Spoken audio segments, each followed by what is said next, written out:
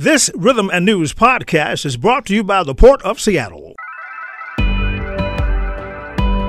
Hi, my name is Mian Rice, the Diversity and Contracting Director for the Port of Seattle. As a public agency, the Port of Seattle serves the community, and our investments should benefit everyone who lives and works here. The Port is committed to equity, diversity, and inclusion, and to leveling the playing field. That means continuing to open doors to contracting opportunities to all, especially women and minority-owned and disadvantaged businesses. How can you participate? List your business in Vendor Connect, a database of contractors. Attend PortGen workshops to learn how to do business with the Port. Learn more about contracting opportunities at portseattle.org. For more information on operating a concessions at Seattle-Tacoma International Airport, visit lease.ctacshops.com. The Washington State Attorney General's office has issued a consumer alert for people looking to buy a used car, as they are warning people not to waive the implied warranty when buying them. And with us this morning to talk about this issue is Todd Bowers, Deputy Attorney General with the Washington State Attorney General's office. Good morning, Todd. Good morning. How are you? I'm okay. How are you this morning? Good. I can't complain. Todd, I understand that used cars in the state of Washington come with an implied warranty at the time of sale, which is something that you guys are warning consumers not to waive. That's correct. Thanks, Chris. I really appreciate the opportunity to talk to folks about this. Every used car in the state of Washington comes with what's called an implied warranty of merchantability. And what that means is that whenever someone buys a used car, the law implies that the dealer provides that car in a reasonably safe condition and substantially free of defects that might render it inoperable. It's sort of that's the legalese. And it's really important for people to understand that the importance of that warranty, right? We don't want people, and the law doesn't allow dealers to sell cars to people that, you get them 2 blocks down the street and the car dies, right? That's a violation of that implied warranty. And what we are trying to help people understand is that many times when you buy a used car from a dealer, the dealer will try and get you to waive or give up that implied warranty. And that's okay. You can give that up and maybe get a cheaper price on that used car by giving that up, but you have to negotiate that, right, with the dealer. There has to be an open negotiation between you and the dealer before you can waive that warranty. And so that's really the message that we want folks to understand. Right. And Todd, how does that differ from a car that you buy from a dealership that's sold as is? Yeah, so that's a great question, Chris. So that is one of the things that we would like people to understand. A lot of times when you go to a used car dealership, you'll see the sticker on the window, right? And it'll list, all the details about the car, all the options that are on the car. And then it'll note in big lettering that car is sold as is, okay? Even though it says that, right, just because you buy a car with a sticker that says as is, that does not waive or give up that implied warranty of merchantability. That still applies even with that as is sticker. The only way that you can, as a buyer, can be forced to give up that implied warranty is if you actually explicitly negotiate with the dealer to give up that implied warranty. So just because that sticker says as is doesn't mean that you don't have some protection to make sure that car is not a lemon. Right. And Todd, I guess, what are the details as it relates to the implied warranty that comes with the purchase of a used car? I mean, in terms of the length of time, what that specifically would cover or should cover, what are the details that people should be aware of when it comes to an implied warranty? So the law is not, incredibly specific about that, Chris. like I say, what the law says is that the implied warranty means that the car is sold in a reasonably safe condition and substantially free of any defect that might make it inoperable. That's what the law says. I can give you a couple of examples, though, from some court cases. So there was one instance in which a buyer bought a car that had been modified actually for street racing. And the dealer did not disclose that to the buyer. The buyer wanted to use that car primarily just for transportation to get to and from a job. And after buying the car, because of the, that it had been used very heavily for racing, the car began to overheat within a couple of days. It had starter problems, and there was some internal engine damage. And most of those things came to light within days of the sale. So those are the types of defects. So that's selling that car was a violation of the implied warranty. Okay. And the buyer had the right to have the dealer either buy it back and refund the price or fix it, to pay to fix it. Those are the kinds of defects that violate that implied warranty. Another example, Chris, was a car that the dealer sold claiming that it was quote unquote in top condition.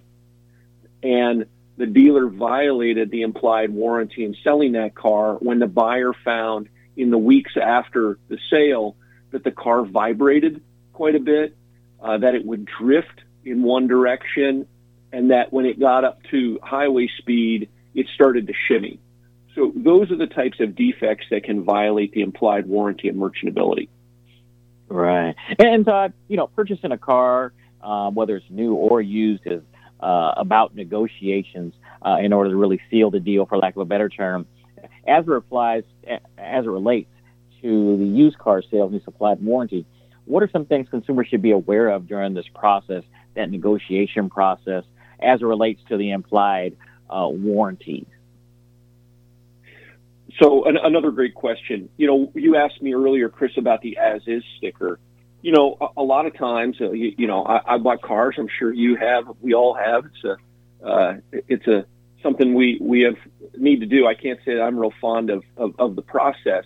And one of the things that I don't like about the process, and I suspect most people don't, is, boy, when you buy the car, they give you a stack of papers, right, that you've got to try and plow through and sign here and sign there.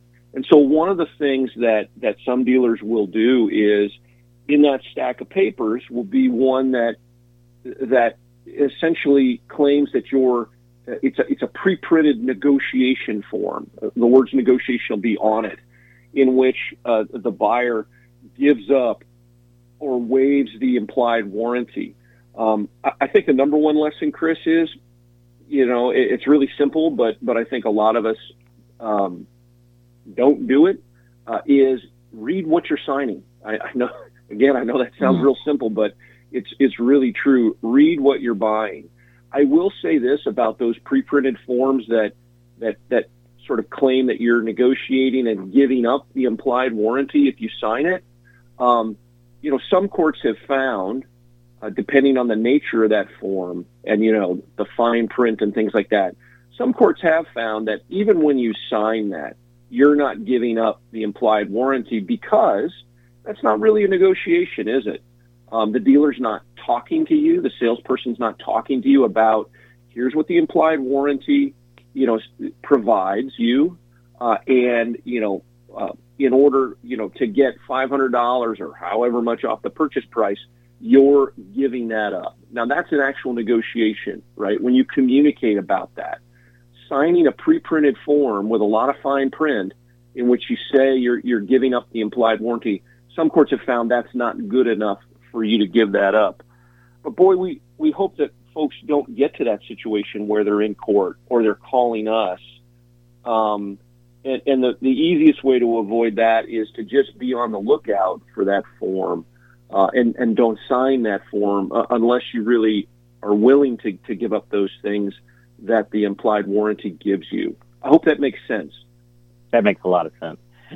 Todd, two things. Number one, if people feel that they have been impacted negatively by unknowingly waiving an implied warranty, how how can they address that issue? Either A, is it best for them to go directly back to the dealership and talking about it, or is it one of the things where they should probably come through your office and file some sort of complaint or claim, or a combination of both? Yeah, I think it's the last, Chris. I see no reason why you can't do both or why you shouldn't do both. Most dealers, want to, they're good business people, and they don't want unhappy customers. And so I would encourage people, if they have concerns about the car they bought, to talk to the dealer again.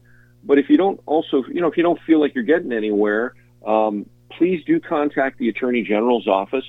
Our phone number, so we have a whole division, Chris, the Consumer Protection Division. And one of the things that we do in the Consumer Protection Division is we mediate disputes between businesses and customers. And we take in about over 20,000 complaints a year. We take complaints online. There's a form online that you can fill out where we can try and help you. And then there's also a phone number. We'll take them over the phone. So the phone number for folks to call us if they have a complaint is 1-800-551-4636. And if you want to contact us online, we're at www.ago.wa.gov.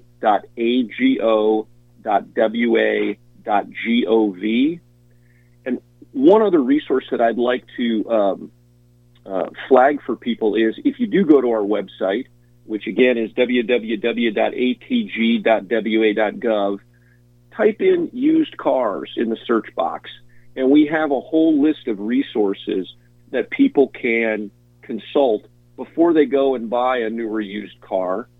We also have on there some resources for people about, what to do if you find yourself in a position of having bought a car that seems like it's a lemon. What are your rights? What are the dealer's obligations? All right. Well, Todd, I want to thank you for joining us on today's show and bringing this valuable information to our community this morning. I would like to note that the Consumer Protection Division of the Washington State Attorney General's office is full of very good people who do very good work and are very effective. I can tell you that from personal experience.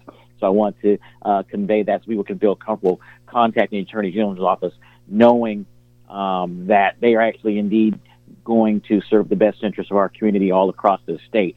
Because sometimes, people say, if I call, might not get quite the response, or I might not get a return phone call or a letter or anything like that. You guys are very proactive and responsive. I have to give you guys credit on that. So I want to just put that out there as well, Todd. But I really thank you for joining us on today's show. Great. Chris, thank you so much, and thank you for the work that you do in publicizing all this good stuff. So we really appreciate our partnership with folks like you.